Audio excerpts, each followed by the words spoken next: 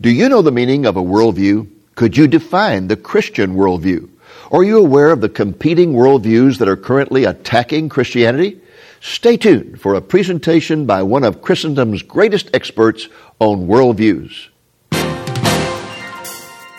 Lamb and Lion Ministries presents Christ in Prophecy, a program that focuses on the fundamentals of Bible prophecy, showing how current events in the news relate to biblical predictions of end-time events and the soon return of Jesus. Now, here's your host, Dr. David Reagan. Greetings in the name of Jesus, our blessed hope, and welcome to Christ in Prophecy. During the last weekend of June each year, we conduct a Bible conference in the Dallas, Texas area. Our conference theme for 2010 was Defending the Faith. We had 6 speakers who spoke in defense of the fundamentals of Christianity. Our leadoff speaker was Brannon Howse, the founder and director of Worldview Weekend, an organization that sponsors worldview conferences all across our nation every year with over 30,000 people attending. Brannon is the author of 8 books and is the host of a nationally broadcast radio program which features his biblical commentaries on current events. Brannon's topic at our conference was the truth of the Christian worldview.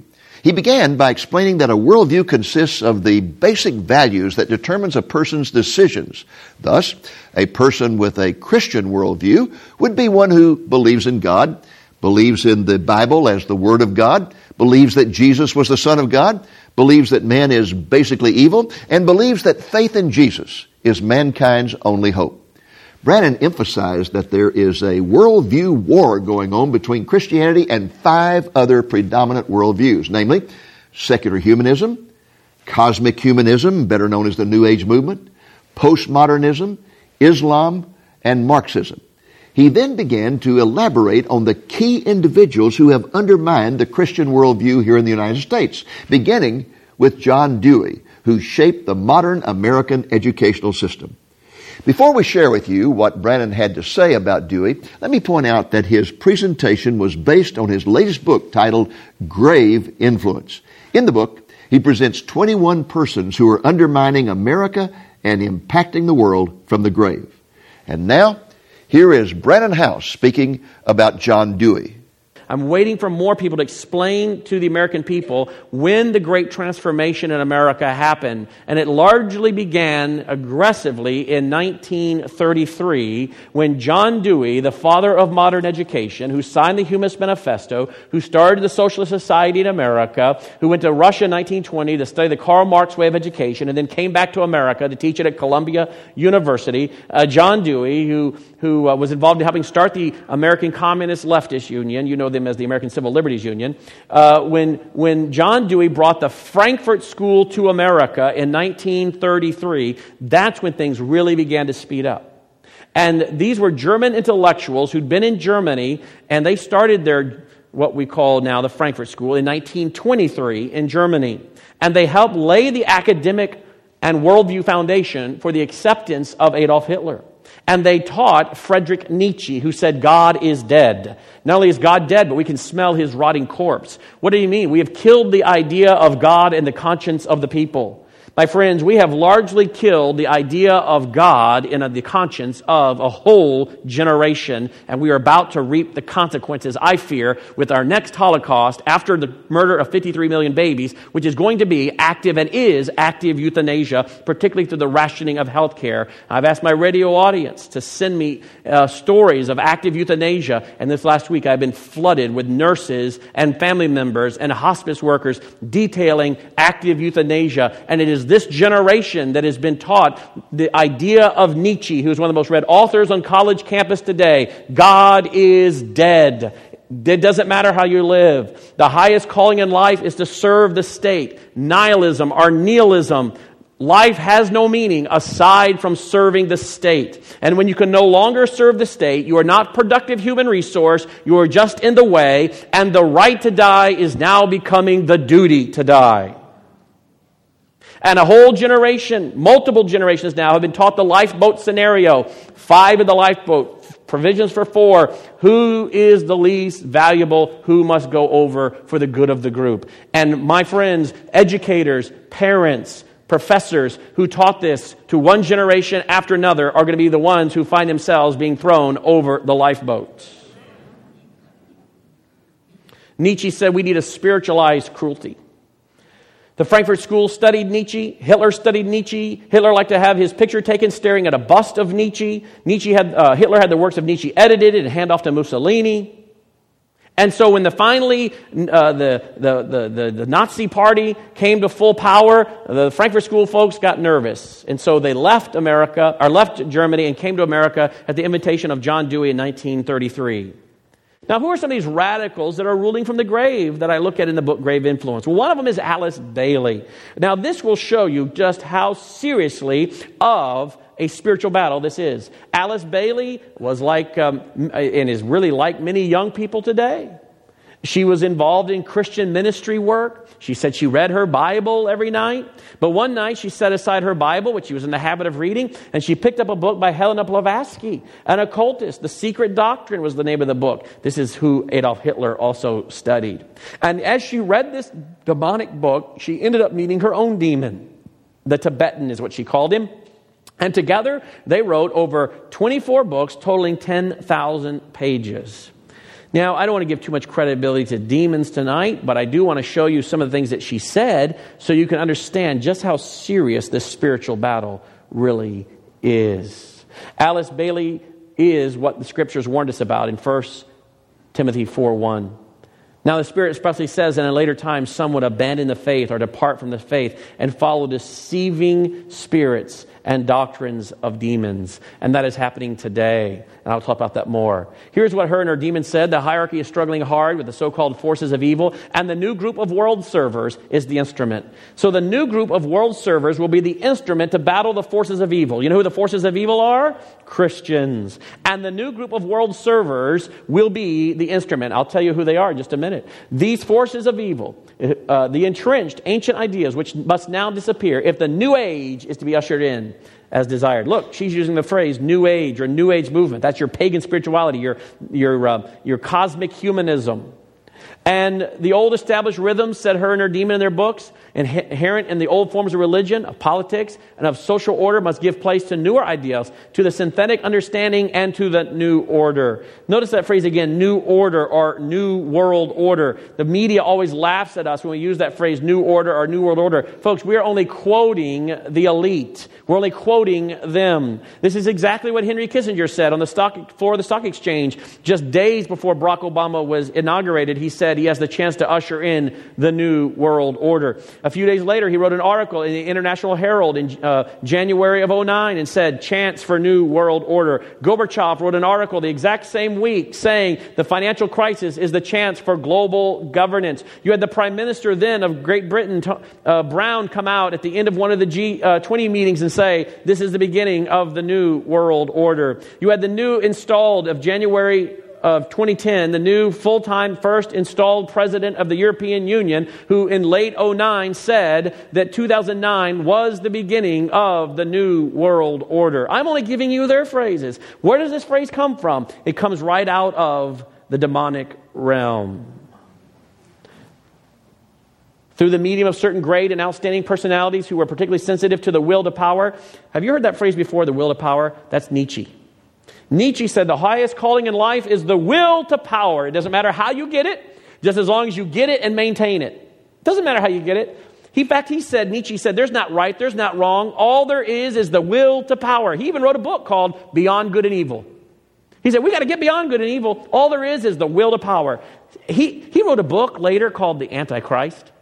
He used to sign his own letter sometime, Friedrich Nietzsche, the Antichrist, sometimes just the Antichrist. It was the last book that he wrote. Within days of him finishing it, he went nuts and spent the next 10 to 11 years out of his mind. But his book was called The Antichrist. He was involved in the demonic realm, I truly believe. And here is another person involved in the demonic realm, Alice Bailey, saying with her demon, that what is the calling in life? The will to power. So these people who are part of the new group of world servers, who will be the instrument to destroy the forces of evil, Christianity, to usher in the new age, are people who are particularly sensitive to the will to power. They have altered the character and their national life and emphasize increasingly the wider human values. These men inspired the initiation. Who are some of these people? Well, you got Mussolini, Hitler, Stalin, these are who are part of the new group of world servers, she says. There are people who are particularly sensitive to the Shambhala forces, the demonic forces. Who would be your members of the new group of world servers today? I think I just named off a lot of them for you a while ago. Those calling for the New World Order for global governance, for sustainable development, which we don't have time to go into, which is the new buzzword coming out of the UN in 1992, for the destruction of Christianity, the implementation of global governance, pagan spirituality, abortion on demand, population control, prosecution of Christians, end of parental authority, all comes under what's called sustainable development from the UN in 92 with Maurice Strong and Gorbachev. Maurice Strong, I quoted in my book in 95, said, the only hope of the world is that the industrialized civilizations collapse. Isn't it our responsibility to bring that about? And indeed, they're bringing it about today on purpose. These are the agents, said Alice and her demon, creators of the new order, destroyers of what must be destroyed. What are they wanting to destroy? Christianity. Her and her demon said that they would implement this new order 3 ways, teaching pluralism to children. That means all religions are equal. Pluralism. All religions are equal. Except, of course, Christianity. That's bigoted and intolerant.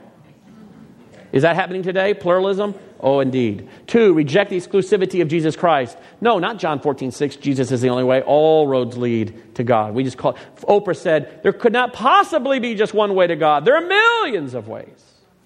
And then she said, teach people to tap into their unconscious mind and discover that they are God. And here's Oprah.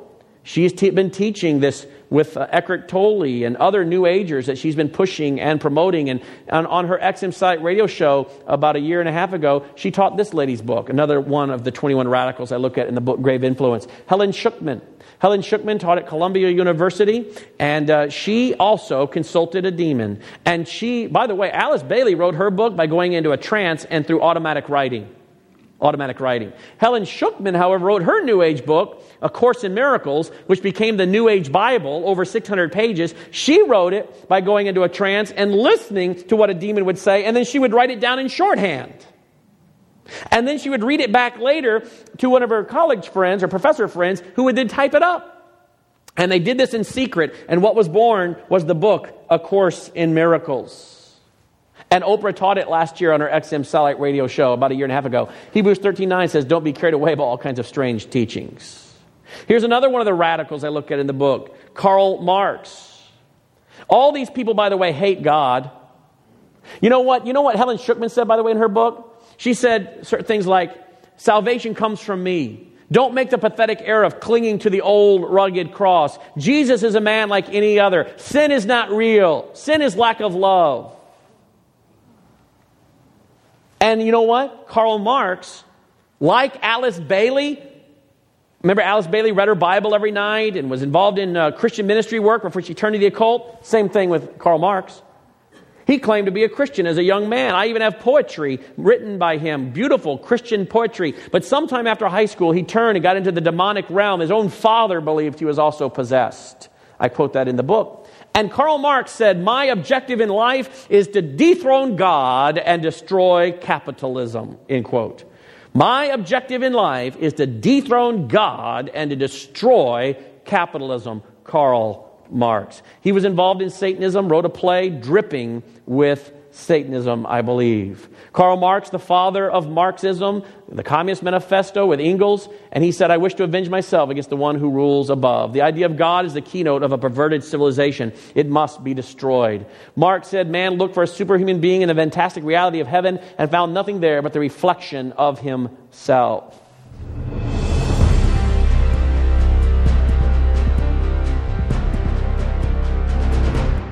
Here is John Maynard Keynes. John Maynard Keynes is taught at Harvard University. He's the man. You know, reality is this. You got Karl Marx, Marxism.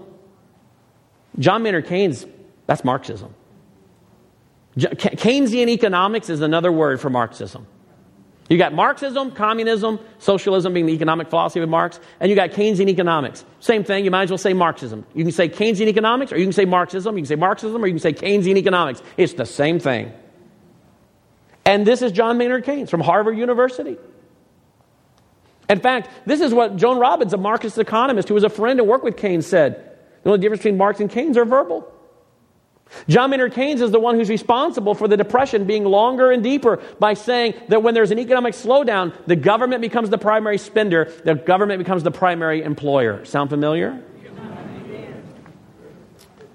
And Larry Summers, the president's chief financial man here now today, 2010, says, when asked on television, who influenced your thinking more than anyone else? Without hesitation, he said, John Maynard Keynes. Oh, I cannot tell you the number of elected officials I've seen on television saying Keynesian economics is what we need. Keynesian economics is what we need. Printing of money. The government becomes the primary spender, the primary employer. And what was the objective of John Maynard Keynes? Well, John Maynard Keynes was a Fabian socialist. What's a Fabian socialist? Well, Fabian socialism was started in London in 1883. And a Fabian socialist wants socialism by evolution, not revolution. They want it over time. And frankly, right now, my friends, there's a war going on within the Liberals department and between those who are the Fabian socialists who want to do it over time and those who are the outright revolutionary Marxists who want it right now, who think the time is fleeting and we may not get another chance, we better go now. So there's a war going on between the liberals right now, between the Fabian socialists, like some of our Republican friends who are Fabian socialists, right?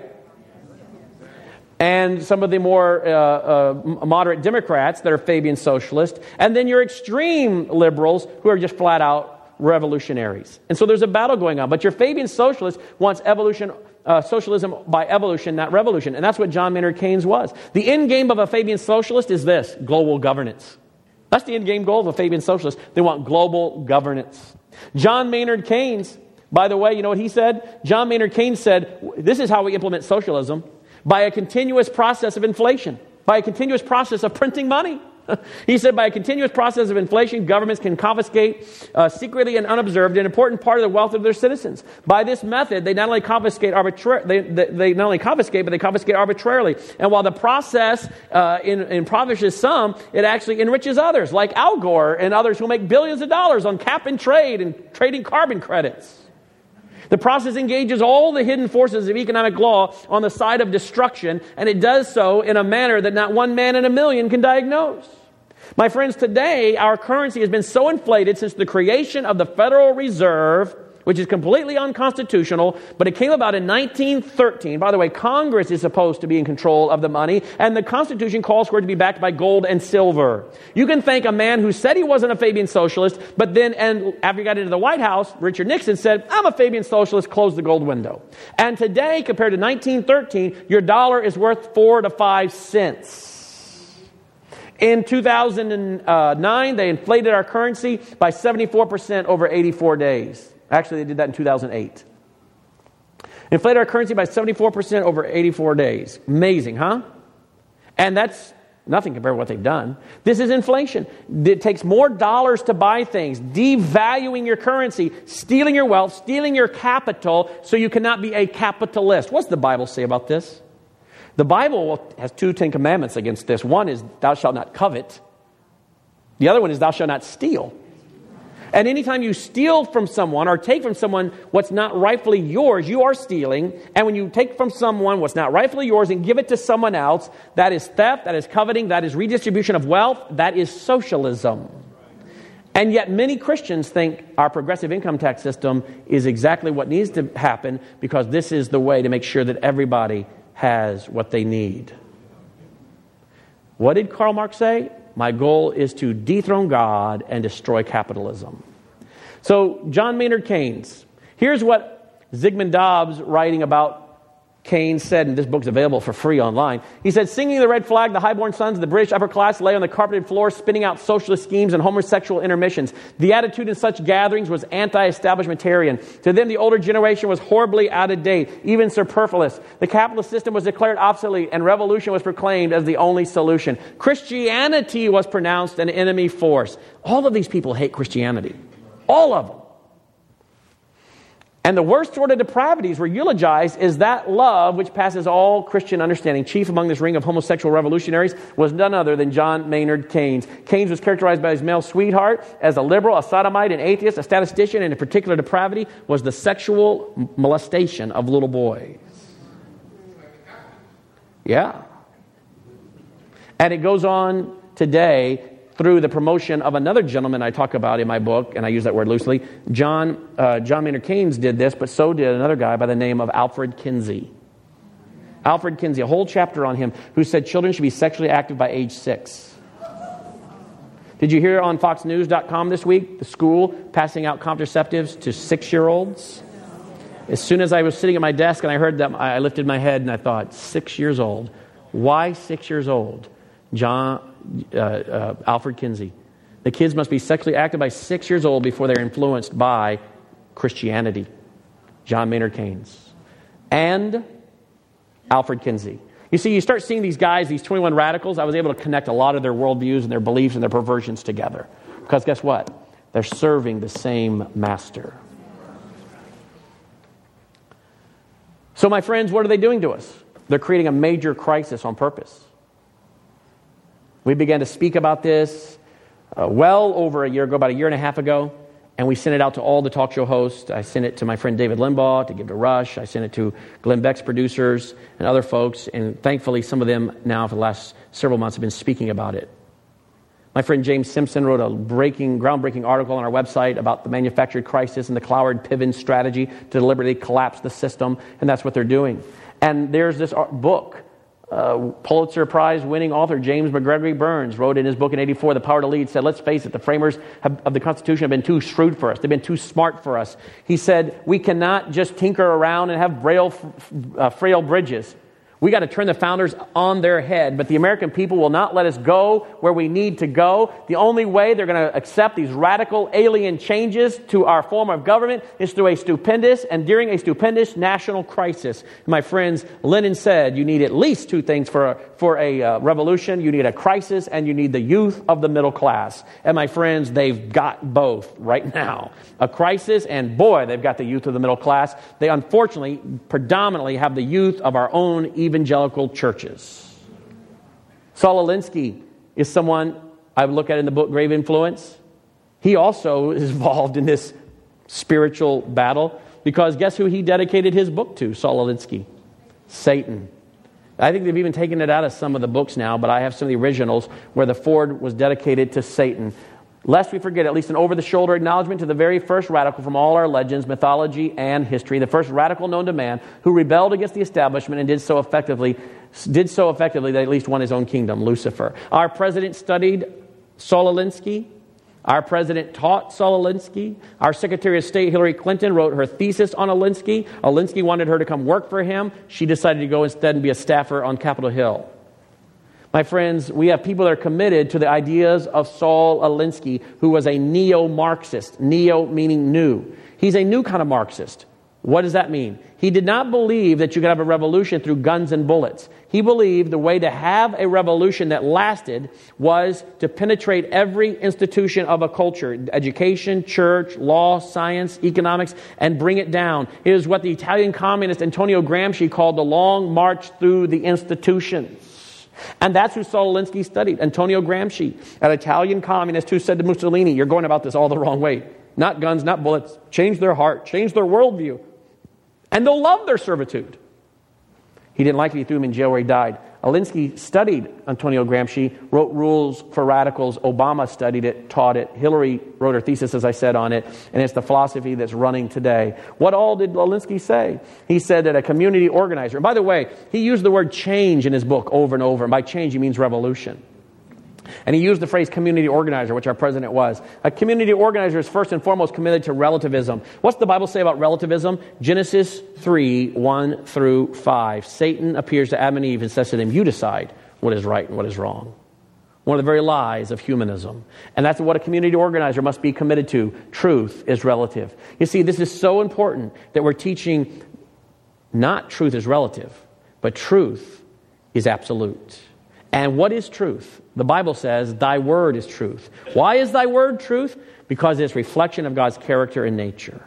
It's so important that we're hooking the Bible to the character and nature of God. Otherwise, we're involved in teaching legalism to our kids. A book of rules, of do's and don'ts. But when you connect it to the character and nature of God, why don't we murder? Ask a young person, they'll say, because the Bible says not to. Why does the Bible say not to? Because God doesn't like murder. But why does God not like murder, and why does the Bible say not to murder? That's the end of the conversation. They don't know. The answer is the Bible says not to murder because God is opposed to murder, because murder is not consistent with his character and nature. Why is purity right? Because he is pure. Why is honesty right? Because he is truth. Everything must come back to the theology and doctrine and the character and nature of God. But my friends, in conclusion, let me just tell you this. Julian Huxley, the brother of Aldous Huxley, said years ago this is what would happen. He said, at the moment, two opposing philosophies of life confront each other. You may categorize the two philosophies as two supernationalisms, or as individualism versus collectivism, or as capitalism versus communism, or as Christianity versus Marxism. I don't know what you call it, he said. You can call it whatever you want. But can these opposites be reconciled? This antithesis be resolved in a higher synthesis? I believe not only that this can happen, but through the exertable dialectic of evolution, it must happen. What's he saying? These opposing ideas will merge. They will synthesize, produce a mixture of both, and people will follow them, including Marxism and Christianity coming together, and we call it liberation theology, social justice. Reverend Jeremiah Wright, Reverend Jim Wallace, and many of our church denominations are buying it. I saw one major denomination has a leader who keeps talking about the importance of social justice. We have one major evangelical leader inside the Southern Baptist sitting on a U.S. Muslim engagement committee with people he says are moderates, but when I researched them, they're outright radicals. They're not moderates. You cannot build bridges with people that want to kill you. Why do we need to call it social justice? Why do we use their phrases? Why do we have to have these stupid conventions where these guys with their silly dyed, straight up pointed hair and big thick black glasses, looking so immature, trying to be so relevant, need to get together and have a retreat coming up with one of our major denominations on how to write a thesis on what missional means? Why do we have to be so cute by half? Why can't we just simply say, we are going to fulfill the Great Commission and use the biblical terms?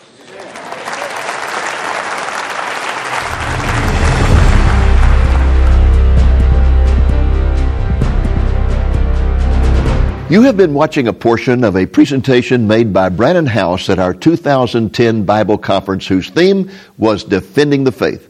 The Lord willing, next week we will share excerpts from another presentation that was made at that conference. It will feature Mike Gendron, who spoke on the truth of the Bible.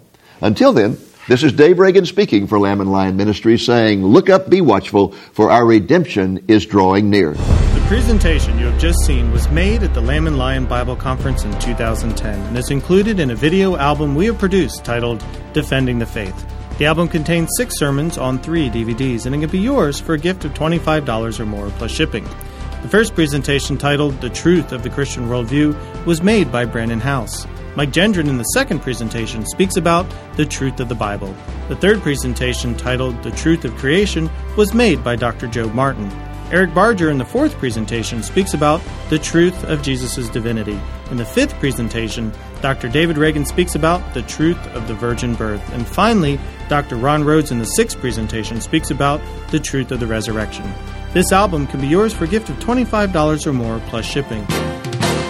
Thank you for joining us on today's Christ in Prophecy, a presentation of Lamb and Lion Ministries, a non-denominational ministry dedicated to teaching the fundamentals of biblical prophecy and proclaiming the soon return of Jesus.